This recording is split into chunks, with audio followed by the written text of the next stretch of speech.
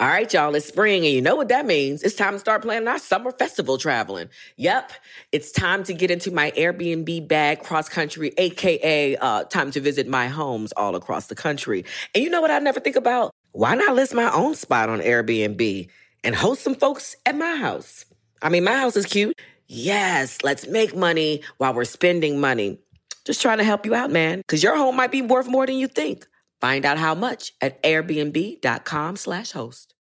Experts claim there is nothing tougher than a diamond. But at Diamonds Direct, we beg to differ. Have you ever met a mother? Strong, radiant, timeless. This Mother's Day, give her the gift that meets her match. With diamond jewelry starting at $200. Plus Diamonds Direct's exceptional quality and unbeatable everyday price, you're sure to give her a gift that wows this generation and the next to come. Experience the thrill of jewelry shopping done right at Diamonds Direct. Diamonds Direct. Your love, our passion.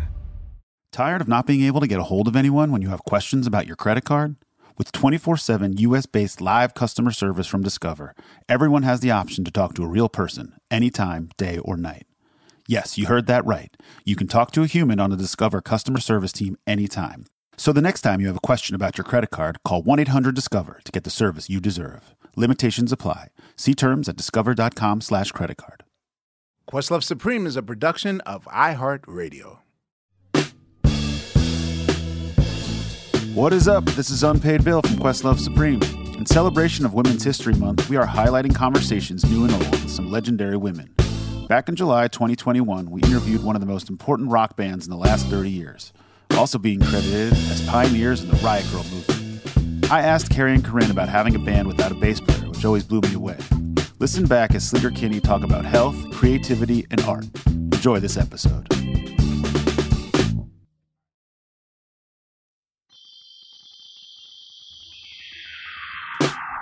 Ladies and gentlemen, I forgot the name of my show.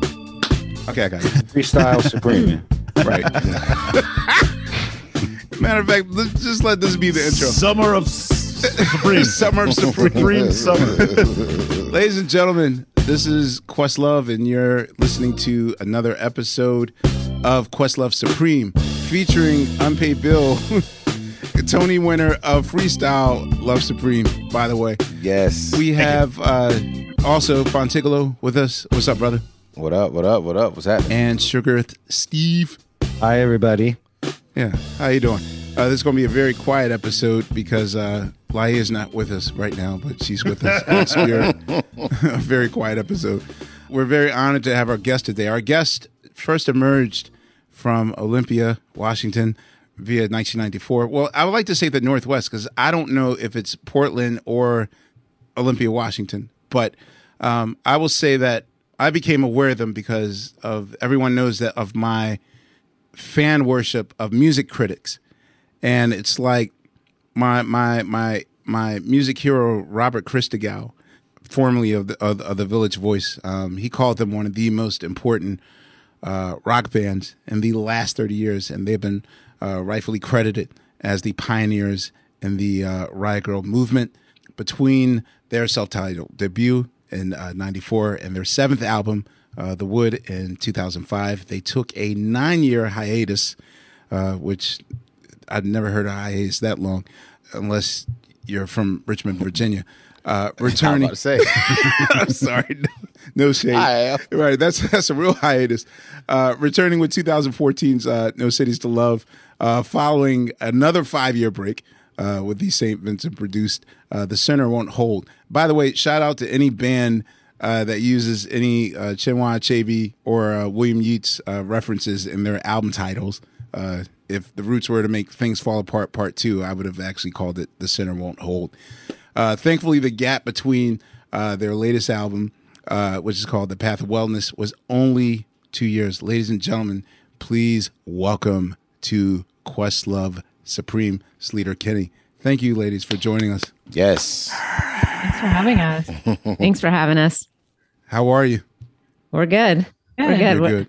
Yeah,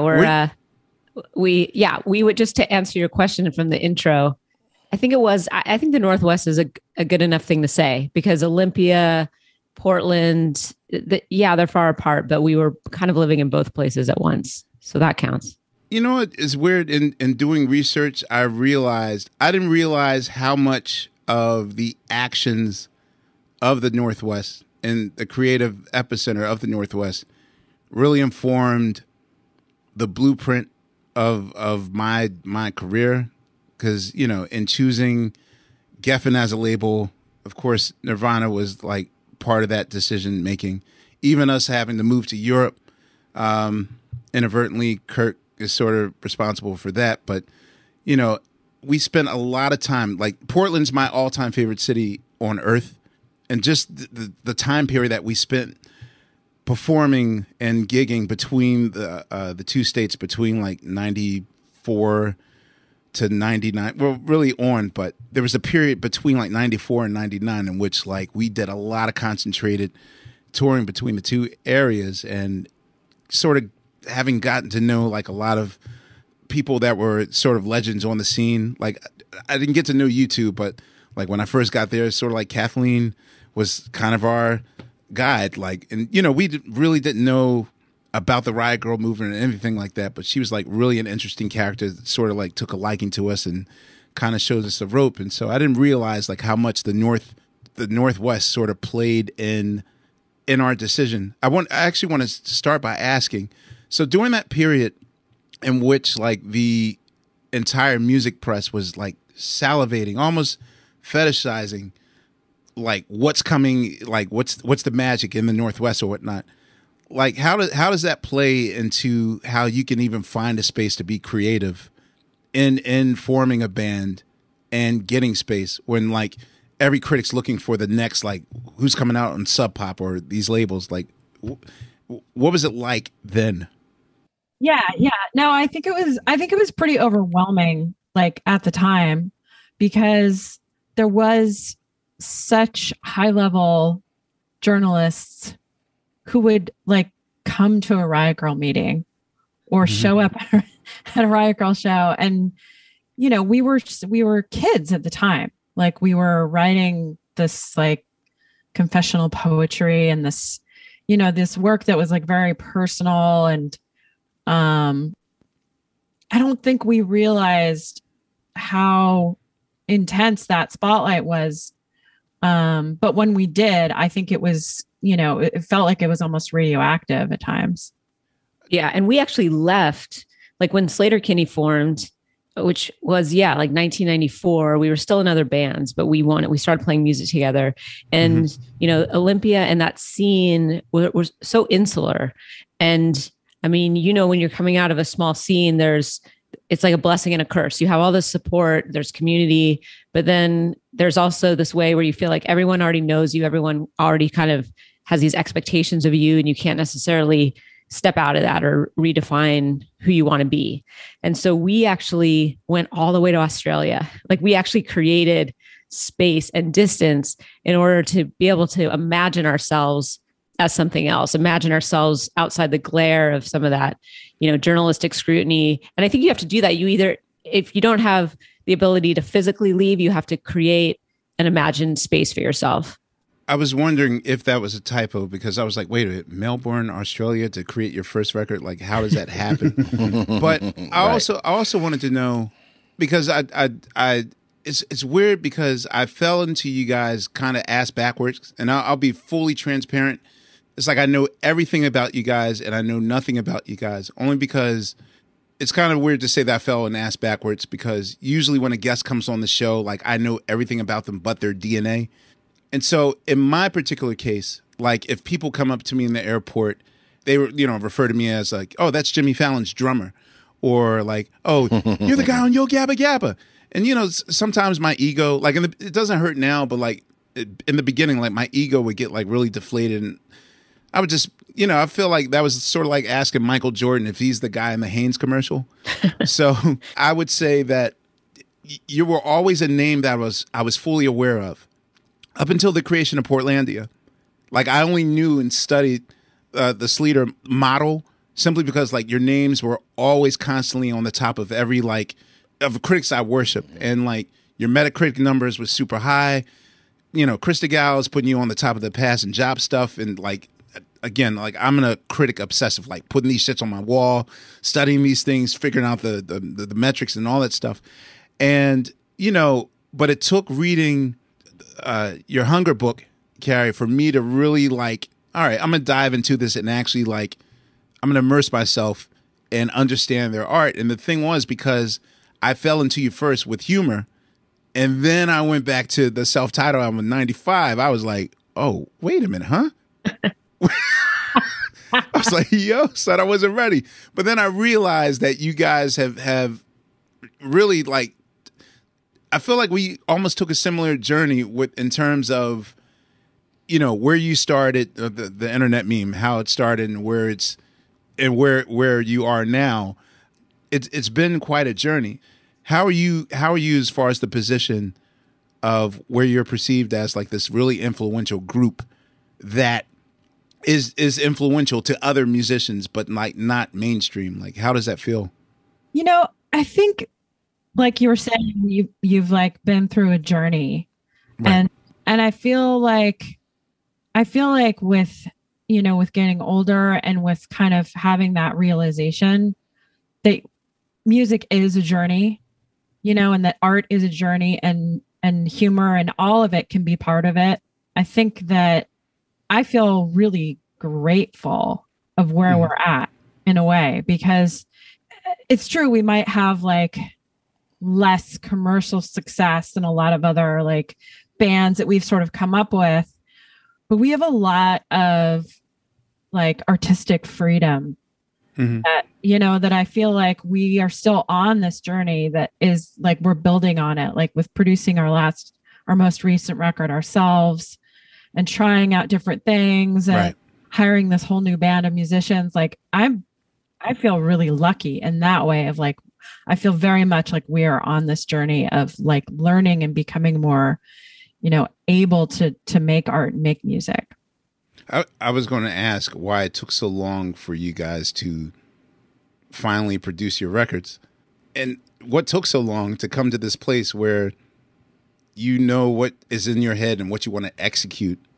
Or is it just important sometimes to have a fresh set of ears that can sort of, you know, is not afraid to challenge you or make you find, you know, an alternative way to get your ideas out?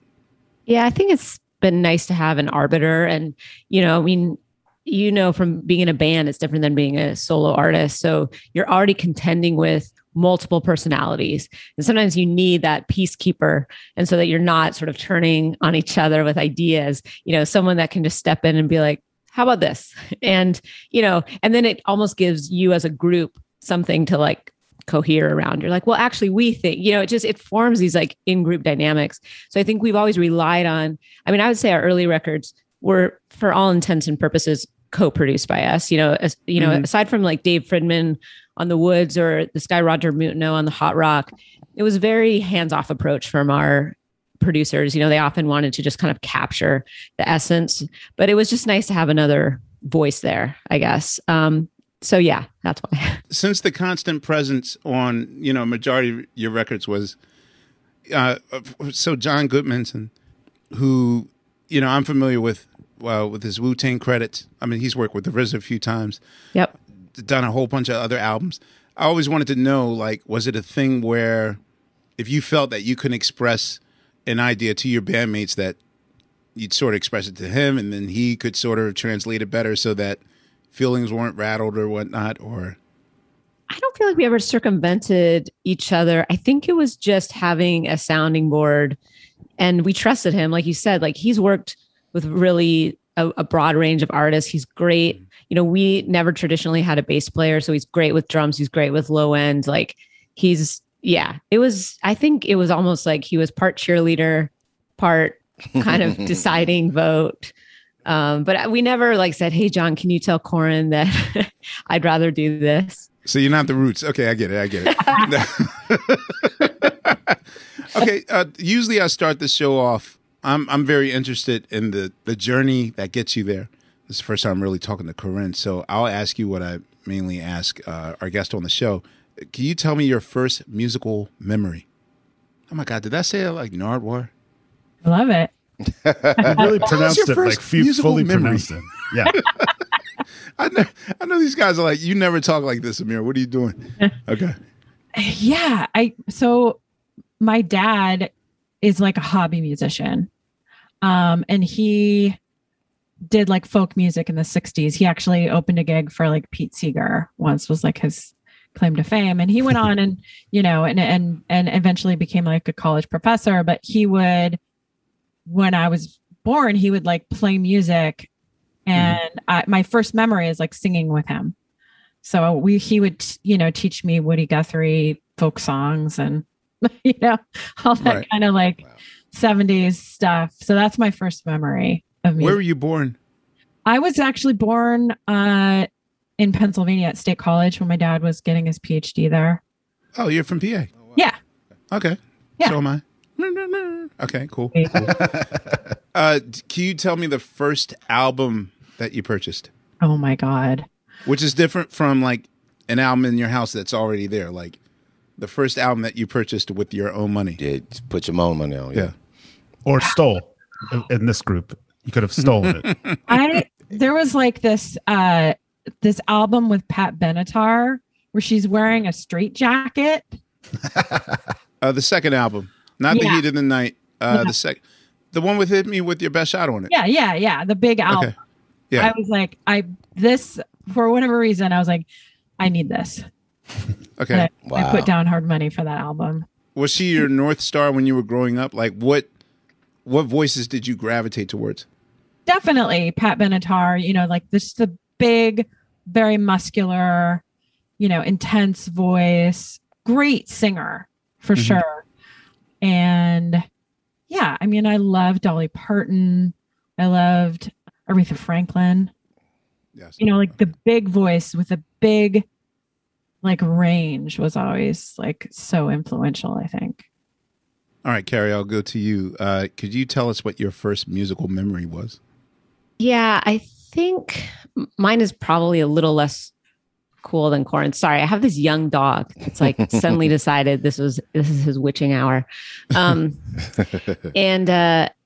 my parents did not have great taste in music. They always liked the albums. Like there's the Eagles, who I'm not a big fan of, but my dad also had all their solo albums too. Stop stalling. Just say it. Okay. First, okay. You're stalling. So, all right. Definitely it was, my parents had a party, like not a party, but like a hangout. And they had the Long Run by the Eagles on. And I needed to go. Wrong with that. No, I like the Eagles. I like this. I like that album, but I'm just saying so I needed to go to bed. My parents were like, it's time for you to go to bed. And I was like, I would first like to perform Life in the Fast Lane for you all. And wow. And which is a song about like driving on the highway, like coked out of your head.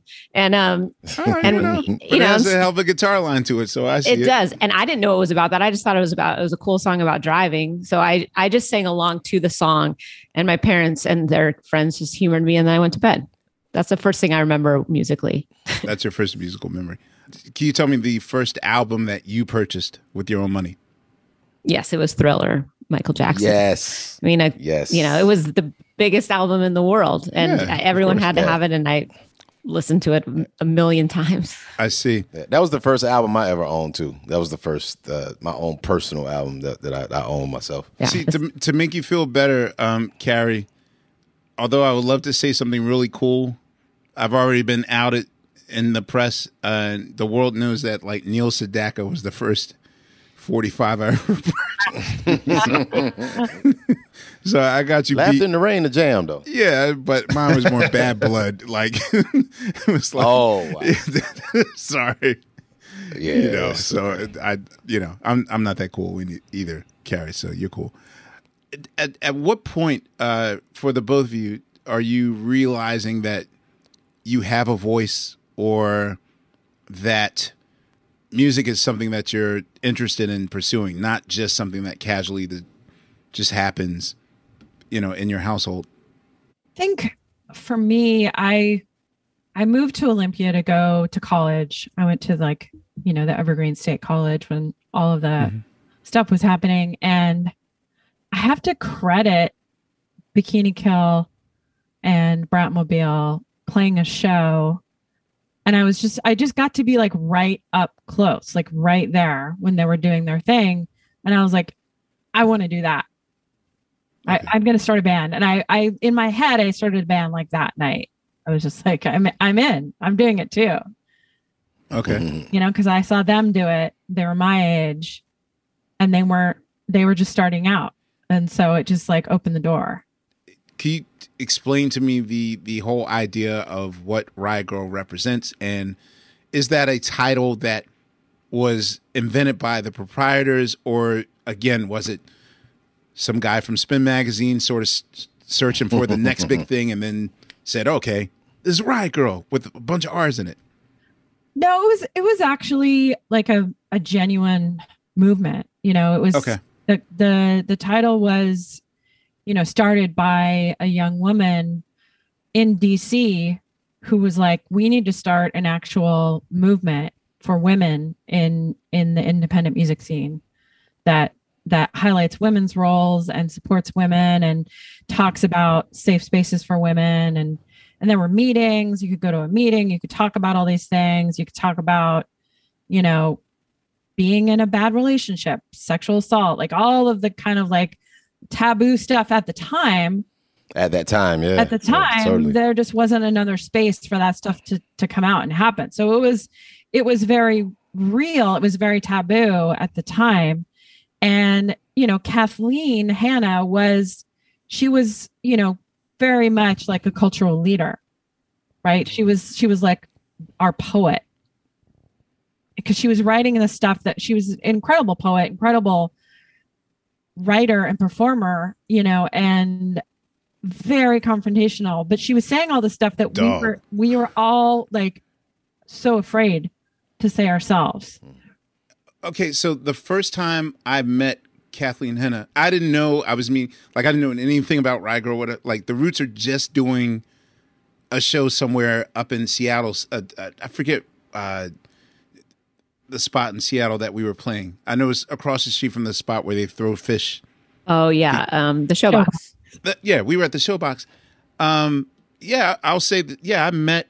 Matter of fact, the first 3 times I've met or seen Kathleen, she was like cursing someone out. Like it was always like, yeah, yeah. And my manager Rich those two were like really good friends. So he's sort of my manager who passed away. Him and her really became good friends, and you know, he just like that makes all the sense. Oh my God. Yeah, you see it now. Hearing right? you describe, oh my God, that makes Oh, that's how I know this shit. Spears. Like my shit is all trickle down economics from Rich, and him and Kathleen were like talking whatever. Like I mean, but she was just.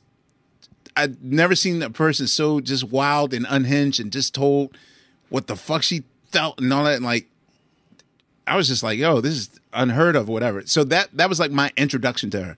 She was cool and very nice to us, but like in a second, she'll bring the ruckus, and I just never seen that shit. So, you know, and I don't want to be like, oh, intense or whatever, but that's what it was like for me meeting her. So could you tell me what the environment was, at least at the time in the Northwest, that really prompted this movement to really find its legs? Yeah, I mean, the Northwest was this hotbed of like independent music. So there was all of this like criticism of mainstream music that was, you know, that wasn't genuine. It wasn't, you know, real art and everything. And this music scene was about, you know, like real people telling their stories and making music available to everyone. So, you know, $5 shows and all of that. But it was also this kind of like slam dancing, rather violent culture at every show. And so there was just not a lot of space for women to feel like, am I going to be safe going to this show? Am I going to feel like my voice is heard? And the roles for women were still like, oh yeah, you know, my boyfriend's in that band, and right, and just like women were still, a foil. Yeah. And so when you had a personality like Kathleen, who was like protagonist, right? So she was like center stage at all times. Mm-hmm. It was like an arrow like shot through our hearts. It was like I want to be like that. Like I was a shy, awkward kind of academic type kid, but I saw someone just like take control of the stage, be like, I have a story to tell and everyone in this room is going to listen. And that just like opened the door. It kind of took feminism, and, you know, even though there are definitely, you know, very fair critiques of Riot Grrrl, like just like other early iterations of feminism, it lacked intersectionality. And, you know, it was largely white women, although there was tons of women of color there as well. But it definitely took feminism out of an academic context and gave it a very like punk, very colloquial vernacular. It was like, here was, you know, like a world of punk had just come out of like a hardcore phase, especially on the West Coast, which was super violent. So all of a sudden it was like, what if we took this movement, these ideas that are largely like in, you know, college textbooks, and just put it over 3 chords and screamed it. And that was very liberating, I think, to think that if you had a message, it didn't necessarily need to be couched in a book, you know, that it could be couched in a scream or a yelp. And I think that just freed up a lot of people to express themselves. I mean, the same way so much music just becomes like a source of liberation for people, where it's like, I have something to say and now I can say it over this song instead of, you know, writing out I can say it my way. Yeah, exactly. Yo, what's up? This is Fontigolo from Team Supreme. Black representation in media is very important to me. I think it's important to have our stories told by people who look like us and who have shared in our common experiences. Some of my earliest influences were Donnie Simpson. I would also say Tom Joyner, Angela Stribling, Sherry Carter. They were just people who told our stories with a lot of class and dignity and were big inspirations to me. The next generation of influential Black voices can be found on NPR's new collection, Black Stories, Black Truths. Black Stories, Black Truths is a celebration of Blackness from NPR. Each of NPR's Black voices are as distinct, varied, and nuanced as the Black experience itself. In the Black Stories, Black Truths collection, you'll hear stories of joy, resilience, empowerment, and creating world-shifting things out of struggle. Every episode is a living account about what it means to be Black today, told from a unique Black perspective. From Bobby Shmurda to The Wire, Michelle Obama to reparations, there's no limit to the range of Black stories, Black truths. Black perspectives haven't always been centered in the telling of America's story. Now, they are the story. In NPR's Black Stories, Black Truths, you'll find a collection of some of NPR's best podcast episodes celebrating the Black experience. Hear a feed of episodes from across NPR's podcast, The Center Black Voices. It's NPR Noir. Listen now to Black Stories, Black Truths from NPR, wherever you get podcasts. All right, y'all. You know what season it is. 'Tis the season for spring breaking and planning our summer travel. And if you're like me, you're already in your Airbnb app trying to find which spot is right for you. Now, listen, while I'm looking to spend all this money, what I'm not doing is thinking about making money with Airbnb. See, you got to change your mind state. Make the money while you're spending the money. How, you say, Laia, do I make the money? Well, you host at your house. And I know what you're thinking. I mean, my whole house? Well, no, you don't have to do your whole house. I mean, you could do a room or, do the whole house. So make some money while you're spending some money this summer. I'm trying to tell you, your home might be worth more than you think. Find out how much at airbnb.com/host. Tired of not being able to get a hold of anyone when you have questions about your credit card? With 24/7 U.S.-based live customer service from Discover, everyone has the option to talk to a real person anytime, day or night. Yes, you heard that right. You can talk to a human on the Discover customer service team anytime. So the next time you have a question about your credit card, call 1-800-DISCOVER to get the service you deserve. Limitations apply. See terms at discover.com/creditcard. So what's the point where you two meet each other and sort of talk in terms of starting a group and starting the beginning of Sleater Kinney? I was 94. I was already living in Olympia to go to college as well. Corin was, I think you were in your senior year, and we were both in other bands. Corin was in a much more like prototypical or archetypal riot girl band called Heavens to Betsy. And I was in a band called Excuse 17. That was that like day, those Kathleen days were was like in that group too, correct? Kathleen. No, she was in neither. She was in but I know she was in other bands. I didn't know if everyone was in so many bands. Everybody was then. trading. All right. Okay. Yeah. And so we just saw this kindred spirit in each other. Like, Corin was her band was two people, Corin on guitar and a drummer. And then I was in a band with a similar setup to Slater-Kinney, what Slater-Kinney would be, two guitars and drums. And we thought, I heard Corin sing and I was like, I would love to be writing songs with this person. And she heard me play guitar and had the same feeling. And so we started playing kind of as a side project. And then pretty quickly that became what we wanted to do. It was just a very innate chemistry. Why was there always no bass players? Just because you didn't want them? It was definitely like a thing in the Northwest of like, how can we be different and not like, sort of the archetype rock band.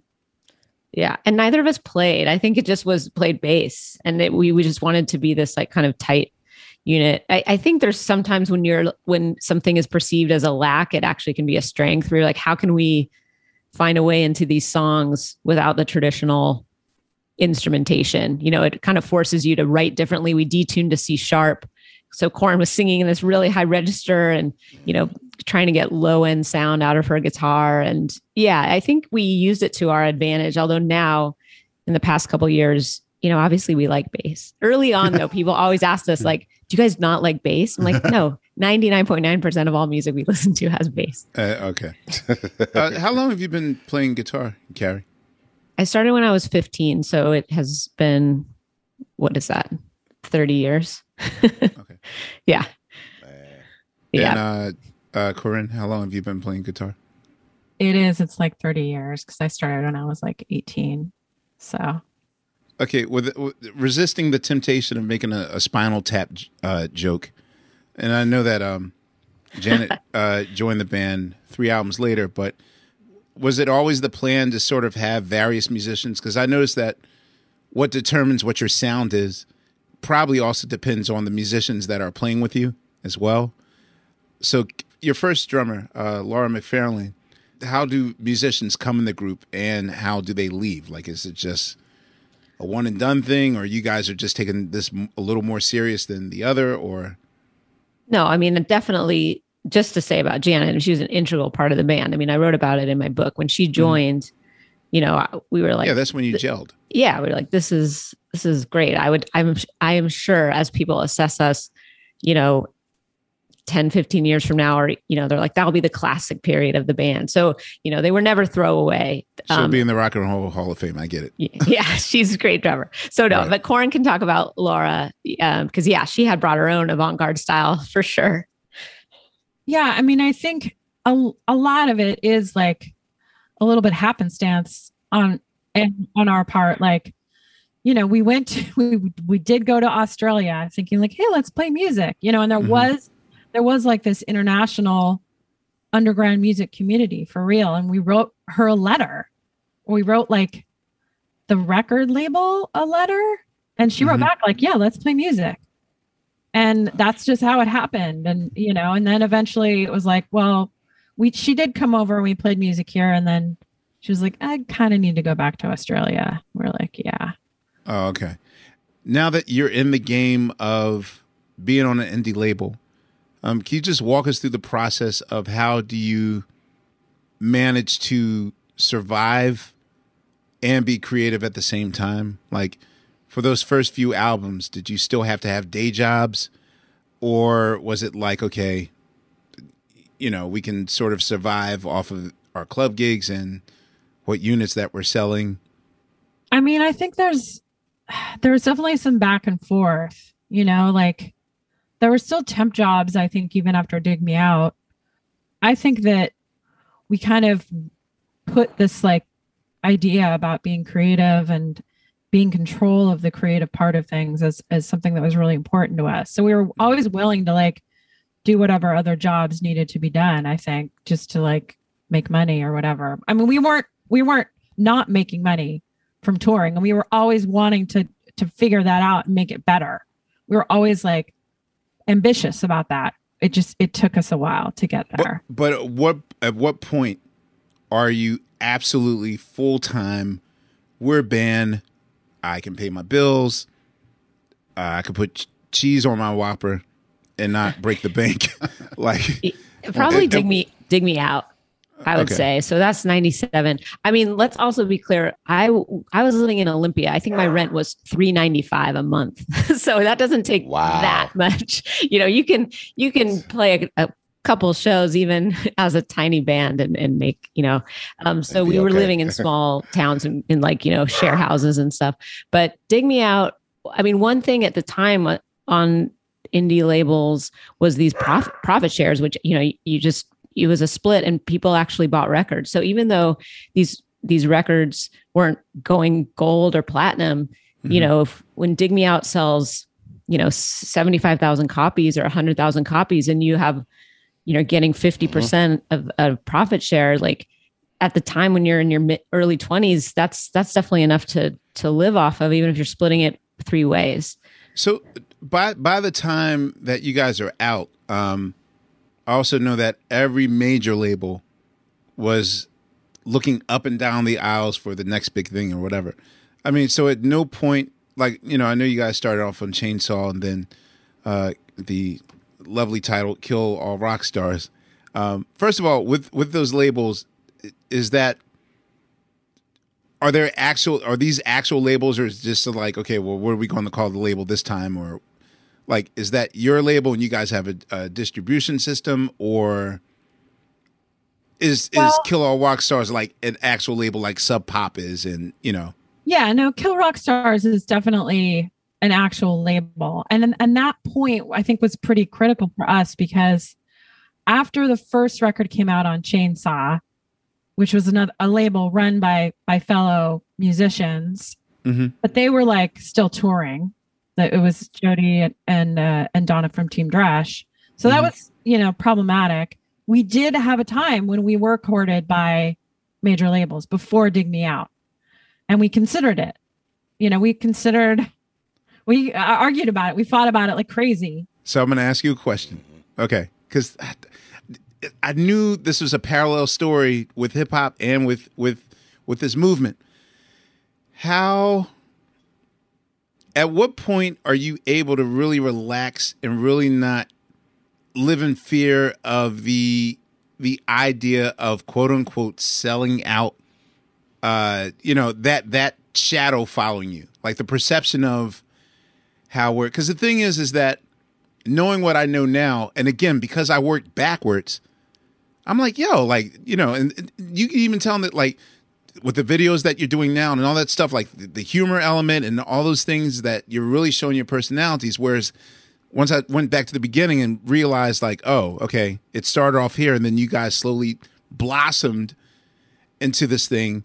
I can imagine that the perception of who you guys were as a group or trying to present also probably played, you know, decisions made by the band. And I always wanted to know, like, how the perception of being seen as sellouts or being too successful, or should we do this commercial, or should we sign to this label, this major label? Like, will we be the same? Like, how important is that perception playing in the band at that period in your, at least for the first 3 or 4 records? It was huge. I mean, you were around during that time too. I mean, it just was such a different beast. You know, this idea that somehow, you know, a major label was going to, you know, rob you of your artistic credibility, that by aligning yourself with anything that was corporate or commercial, you know, signified, you know, something that was anti-art, right. You know, and there were a lot of arguments, treaties, you know, books, zines, you know, and very lively polemic, and a lot of real anger, I think, from people that never really took into consideration how anyone grew up in terms of, you know, if they had money and that, like it just never, it was not a very nuanced conversation, but it was very real because you cared about your friends, and to sort of admit, I want something more than I can get this route was really tricky. So we really didn't consider it. And I was probably the most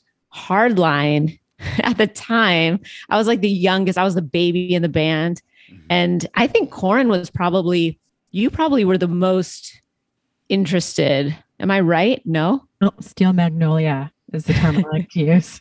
Still, I was always, my eyes were always on the business route more than anyone else. Yeah, she's good about that. But there were also these horror stories. You would, for every band that had a decent relationship with their A&R person, there was someone that had signed to a major and been dropped. Like a band like Spoon, or even coming from the Northwest, you see Nirvana. You see this guy that was supposedly tortured by the fact that he no longer felt connected to who he was and his fans. So there were all these cautionary tales.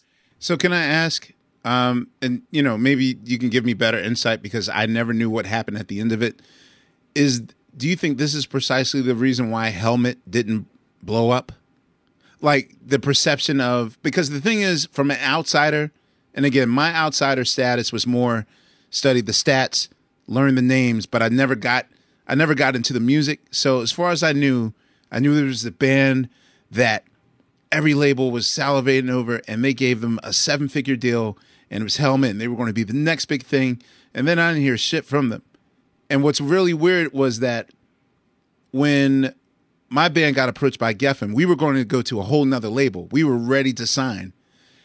And when Geffen came along, we were like, okay, let's pull a Helmet and see what happens. And we called their bluff and called this big ass gargantuan number. And they took it. And then it's like, oh, shit. But the difference is like, we never felt like, oh, we're selling out because we're taking a 7-figure deal. It was like, more like, yeah, we made it out of poverty. Like that sort of thing. So, people were like, y'all made it. That was the perception of it. But I always wanted to know, with Helmet making, this 7-figure deal, and they're going to be the next Nirvana, like, did that affect their fan base and the support from the Northwest from doing such a lofty move as in grabbing the money, in your opinion? I think it could be. I think you could make an argument that people were turned off by it. Okay, I see. I don't know. I just, at the time, I think people talked about it, and and there was like an element of people kind of turning up their noses. Okay. So, yeah. But I also think there was such a time of anti-pop, anti-Sheen, and things were so compartmentalized genre-wise. So it was like, a band like Helmet or Jawbox, who also, was a DC band that went and signed to a major. These were these bands that were sort of admired for like their roughness, Helmet with their cool, like corrosive sounding guitars and like this grit.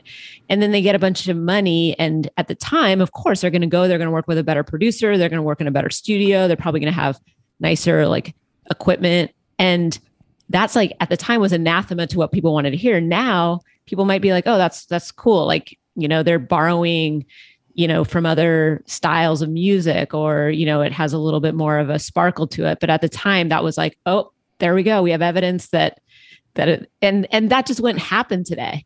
Well, I do have a theory about, it's less about that. I get worried when people start upgrading, probably in the hip hop sense of the RZA, the reason why like hip hop fans hang on so tightly to those very first 6 Wu-Tang records is because, they were made, the lore, the folklore of Wu-Tang, the fact that he created this in his projects and the Stapleton projects in Staten Island. And it was a very dirty, dusty sound. And, it got flooded out. And then, of course, Wu-Tang blew up, and then he upgraded. And then they made their second album like in Los Angeles, living in Beverly Hills. And the sound changed. It was too clean. Same thing for Prince. Prince making his stuff in his bedroom. It's like the most perfect stuff in the world. Like, I love that sound. But the second he upgraded and got Paisley Park or whatever, and then the sound just, it sounded more Vegas-y to me and not like raw. And so I get worried when people upgrade. Which I guess that's probably the same perception that the sound changes or whatnot. So by the time you guys get past Dig Me Out and like get to like the hot rock or whatever, I mean, at what point are you guys even thinking of like changing your sound or trying new ideas? And how comfortable were you into making that pivot from where you were when you first started the band? I feel like we always, I think that was the moment. That was exactly the moment that we made our first pivot, that there was no way to repeat Dig Me Out. Like it had just come from such a place of forcefulness that there's just no way to relax to that record. Like it just starts on 10 and ends on 10. And it just has this, this catharsis and it's just like, yeah, it's a long kind of scream with some, different iterations. And with the hot rock, we just knew we couldn't repeat Dig Me Out. We just knew like this, it can't be part 2. So I think we just created like this much more introspective landscape. And I think that set us up correctly because people could not, at the time, like you're saying, like critics were much more, it was more centralized in terms of like the power of like a critic. So we just didn't want them to say like, it's Dig Me Out, but not as good or not as intense. And so we made the hot rock. I will also say that I have an envy for artists that have the ability to really get their point out in under like 2 minutes. Like again, if I'm given the space to create like a gargantuan, 12-minute art song, like I'm that guy. But if you only give me 2 minutes to do something and I can't, and the fact that, especially in like your debut album, like half the songs are like under, it's like average length is like 2 minutes and 10 seconds or whatever. Is anyone teaching you about song structure? Are you guys like purposely taken from like the Ramones handbook, or is this like, okay, the average punk song has to be under this length to get so much information out, like lyrically and all that content wise, in under such a short period of time? Like that's almost a gift. But did it come from a place where you guys purposely wanted to structure it like that, or is it that as you got further along in the recording process, then you guys are realizing that like, oh, well, there's space for a bridge here, or maybe a guitar solo there, or like stretch out the songs, make them longer. But, like for your first 2 albums, like the length of both of them were definitely under a half hour. I think your first album is at least 20 minutes. So just talk about like at least the songwriting process of how you guys in the beginning were writing songs as opposed to really getting in the rhythm of presenting these songs. What's your work mode when you're creating songs? I think that so much of it was instinctual and jamming. And honestly, at the beginning, there wasn't a lot of even dialogue about like, how can we make this song better? It was just like, Carrie would start playing something, she'd play a riff and I'd be like, keep playing that, and start singing a vocal over it. She's so much more of like a melody writer with guitar. And I've just like, I like go off of my vocal when I'm writing. Like that's where the music comes from for me for the most part. And I'm just trying to start a story and get a melody that is compelling and follow it down. And so there wasn't a lot of, that's why I think the songs are so short, is because they are almost like poems when they worked well, I thought. Do you start with the lyrics or music first? Like, what's your comfort zone when a song comes to you?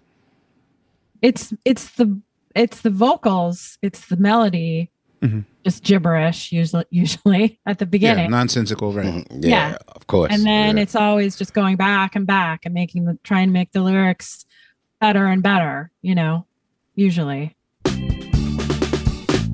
All right, y'all. You know what season it is. 'Tis the season for spring breaking and planning our summer travel. And if you're like me, you're already in your Airbnb app trying to find which spot is right for you. Now listen, while I'm looking to spend all this money, what I'm not doing is thinking about making money with Airbnb. See, you gotta change your mind state. Make the money while you're spending the money. How, you say, Laia, do I make the money? Well, you host at your house. And I know what you're thinking. I mean, my whole house? Well, no, you don't have to do your whole house. I mean, you could do a room or, do the whole house. So make some money while you're spending some money this summer. I'm trying to tell you, your home might be worth more than you think. Find out how much at airbnb.com/host. Tired of not being able to get a hold of anyone when you have questions about your credit card? With 24/7 U.S.-based live customer service from Discover, everyone has the option to talk to a real person anytime, day or night.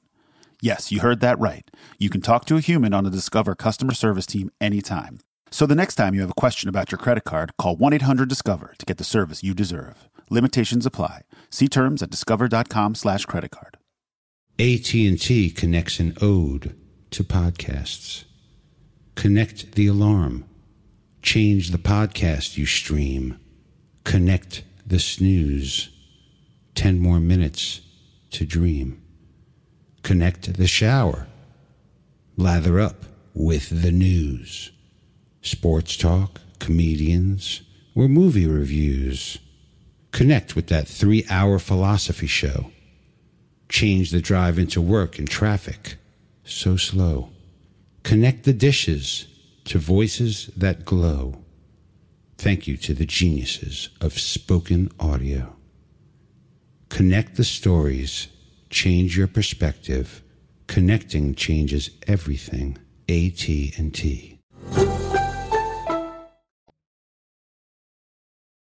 I do want to know, what was the decision on the Hot Rock also? That's the one album that John didn't produce with you guys.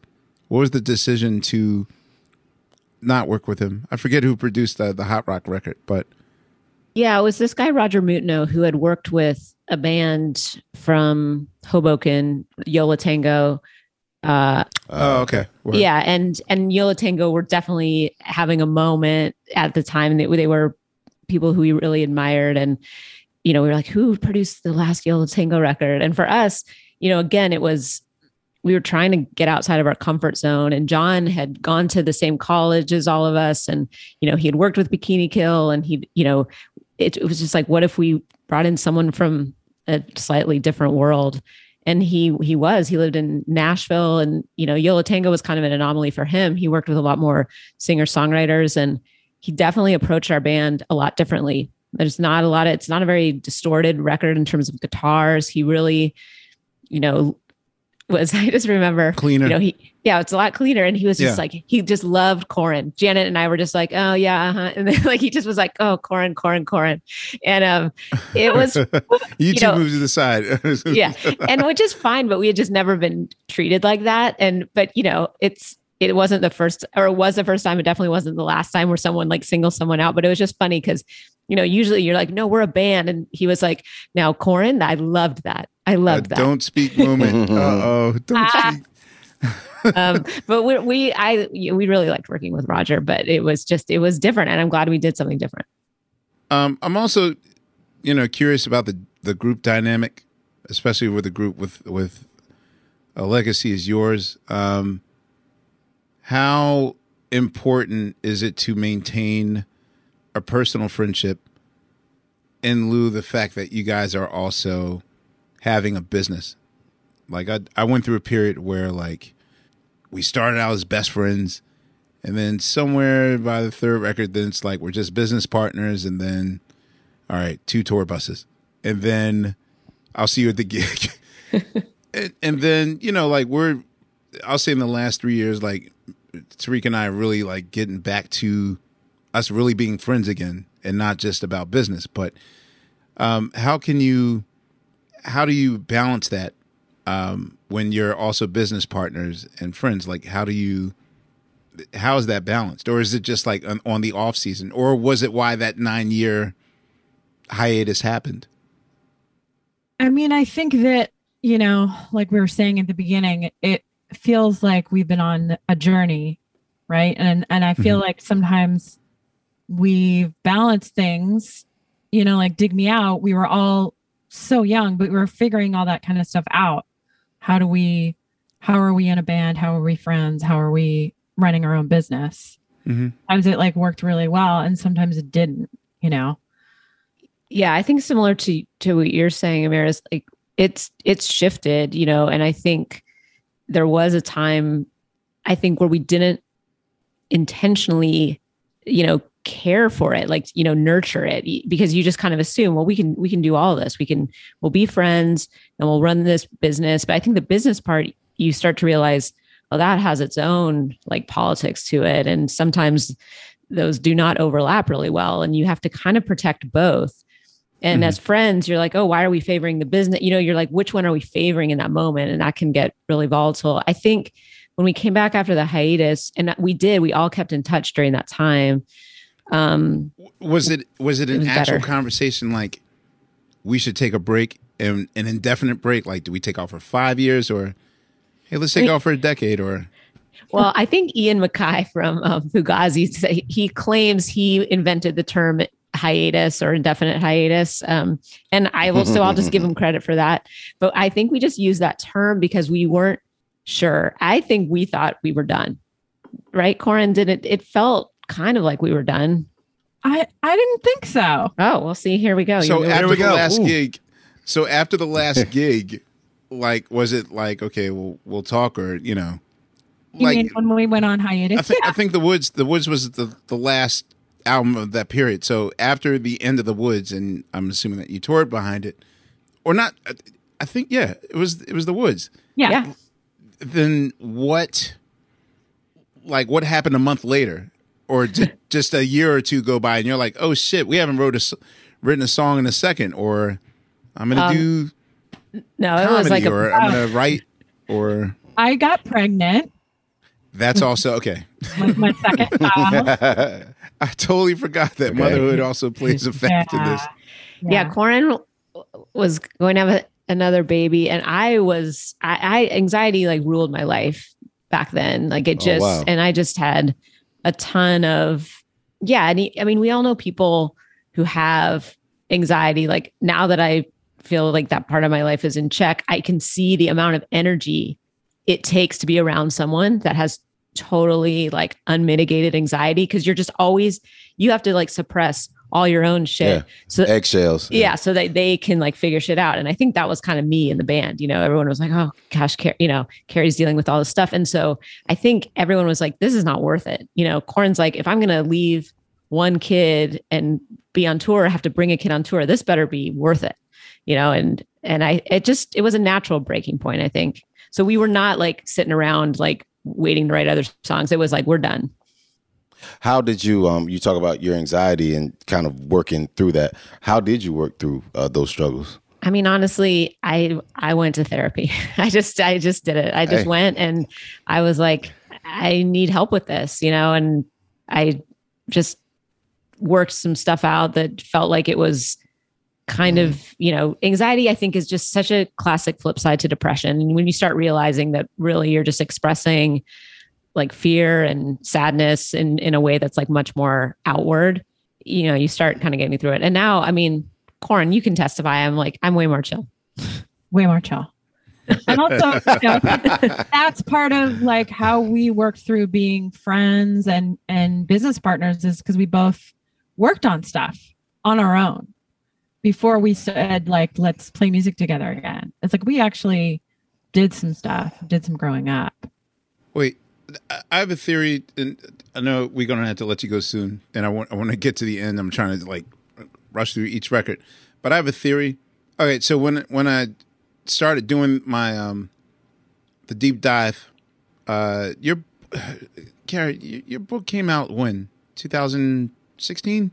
Yeah, it was like year after year books. I remember we did those co-interviews. Yeah, those things together. Yeah. Okay, so I always had a theory that whenever I gravitate towards a particular album in someone's canon, it's always the wrong album I gravitate towards. Like, I love Hot Rocks by the Stones. I love Rattle and Hum by U2. Like, I'm always picking the wrong damn album and their thing. And I'm afraid, because, again, all of your albums are critically acclaimed, but for you personally, what is your feeling behind One Beat? Because I really loved, of all your records, One Beat was my favorite. But what is I want to know if I chose the wrong album or not, like, in terms of, like, when people come to me and say, yo, man, I love the Tipping Point. I'm like, I fucking hate the Tipping Point. So it's, I feel uncomfortable, but, like, with One Beat, or at least in your canon, what do you feel that your best work that represents you is? Do you think like an artist is just going to cop to the record they don't like the most? Do you think like U2's U2's like Rattle and Hum sucks, like, or whatever it is? Like, do you think that shit was trash. I've talked to Bono about Rattle and Hum, and in hindsight, no, I still stand by it. But I usually, when I talk to fellow music snobs, when it comes to my rock shit, like, I like Presence by Zeppelin when I should be liking Physical Graffiti. But for some reason, I always like I like 3. Mine is 3. That's my favorite one. But that's classic. Right. But that was also a departure record. So I'm not saying a departure record, but in your canon, what do you feel is your sucks the most? Your favorite? No. What is your favorite, and what do you feel your departure record is? I mean, One Beat is one of my favorites because it's okay. Well, I'm growing up then. Yeah.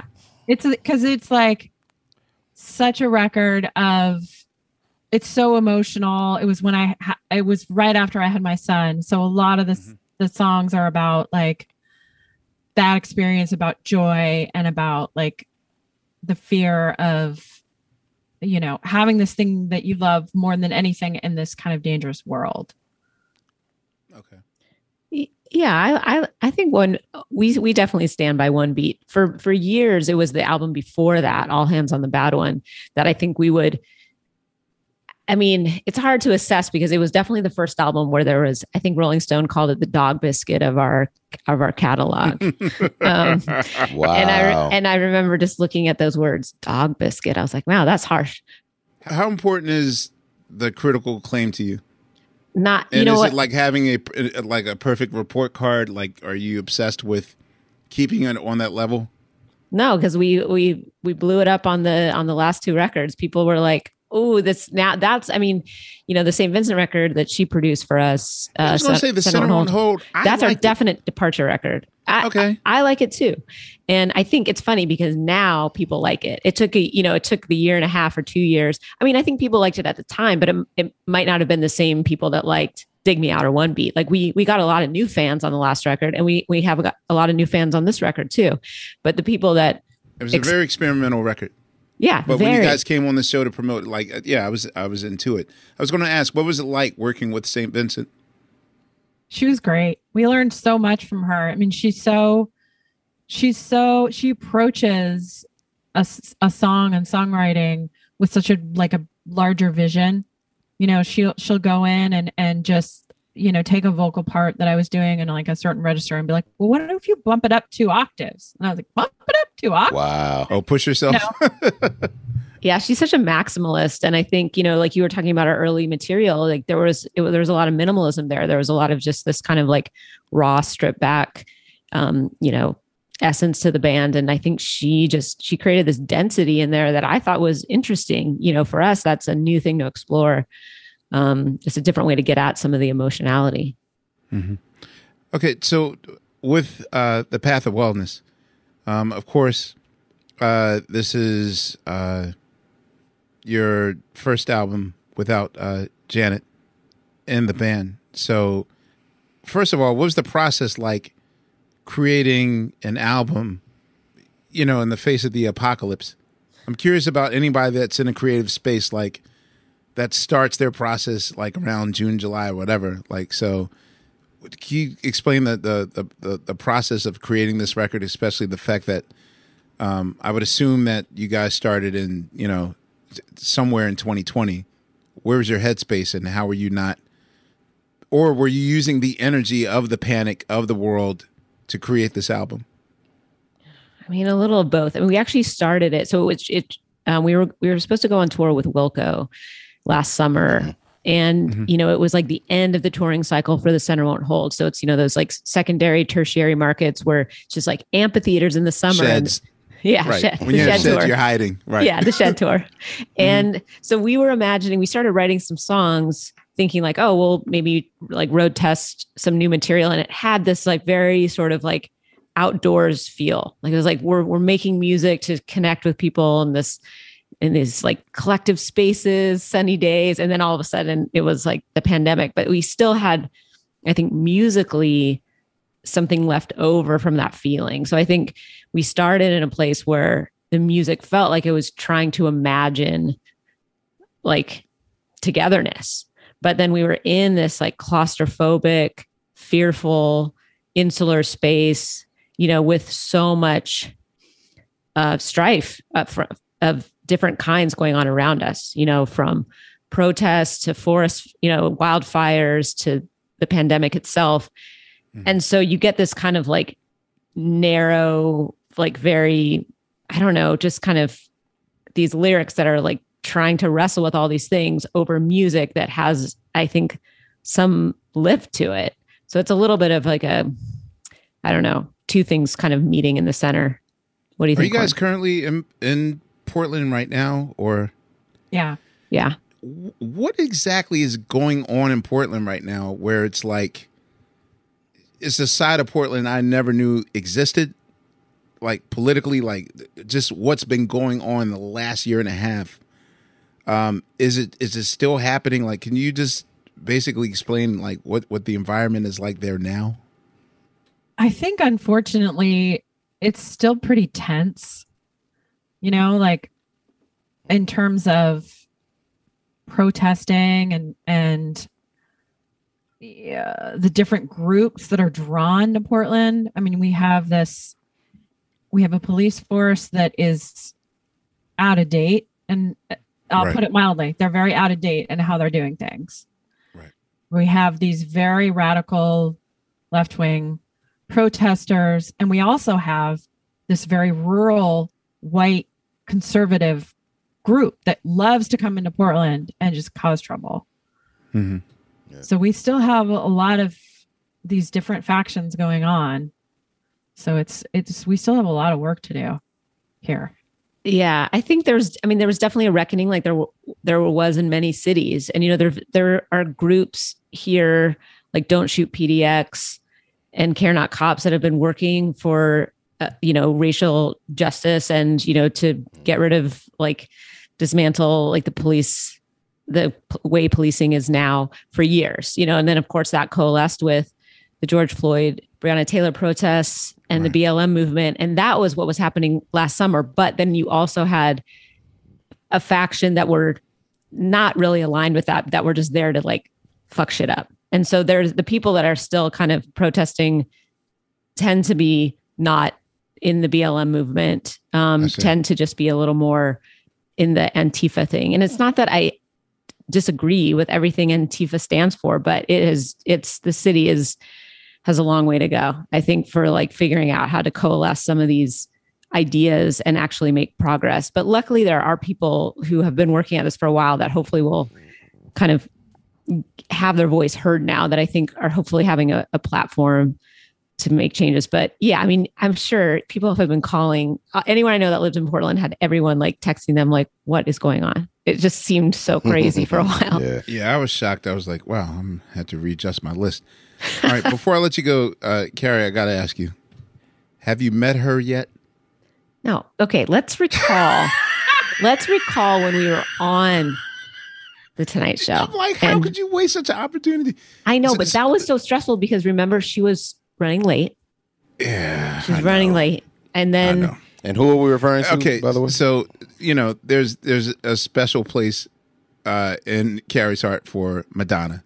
The 12-year-old in Carrie is, and, at the time when we signed and not changed our management, when Rich passed and we sort of merged to Maverick Management, of course, Guy Oseary was running it.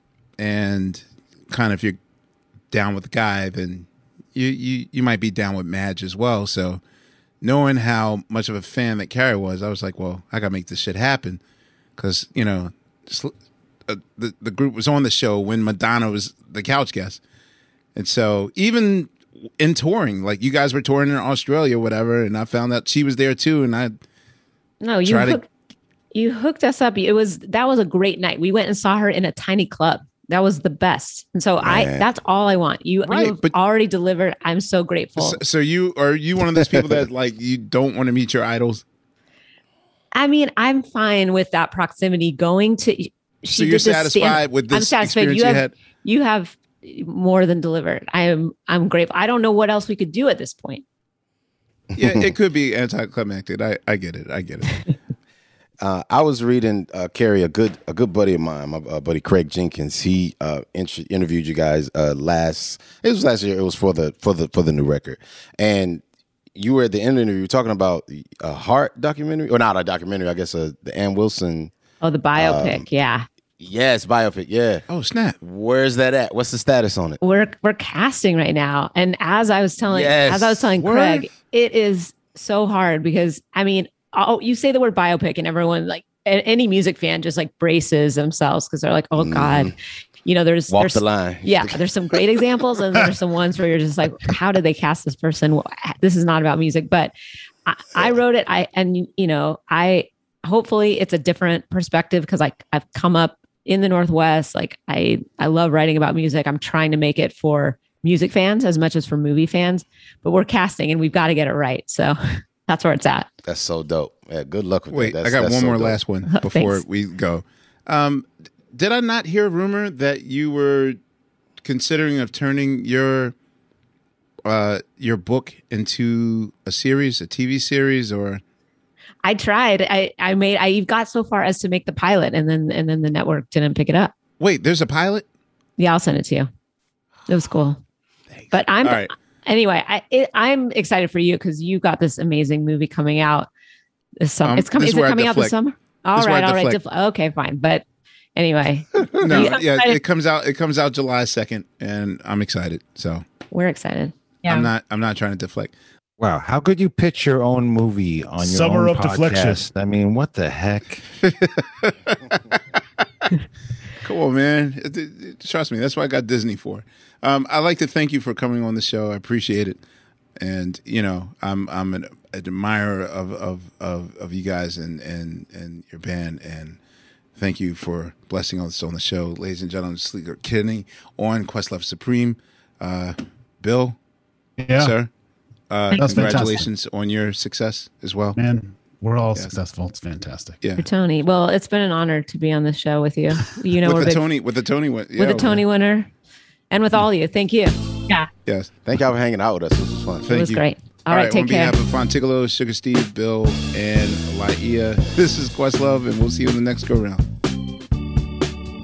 Hey, this is Sugar Steve. Make sure you keep up with us on Instagram at QLS and let us know what you think and who should be next to sit down with us.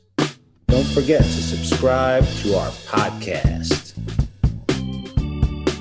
Questlove Supreme is a production of iHeartRadio.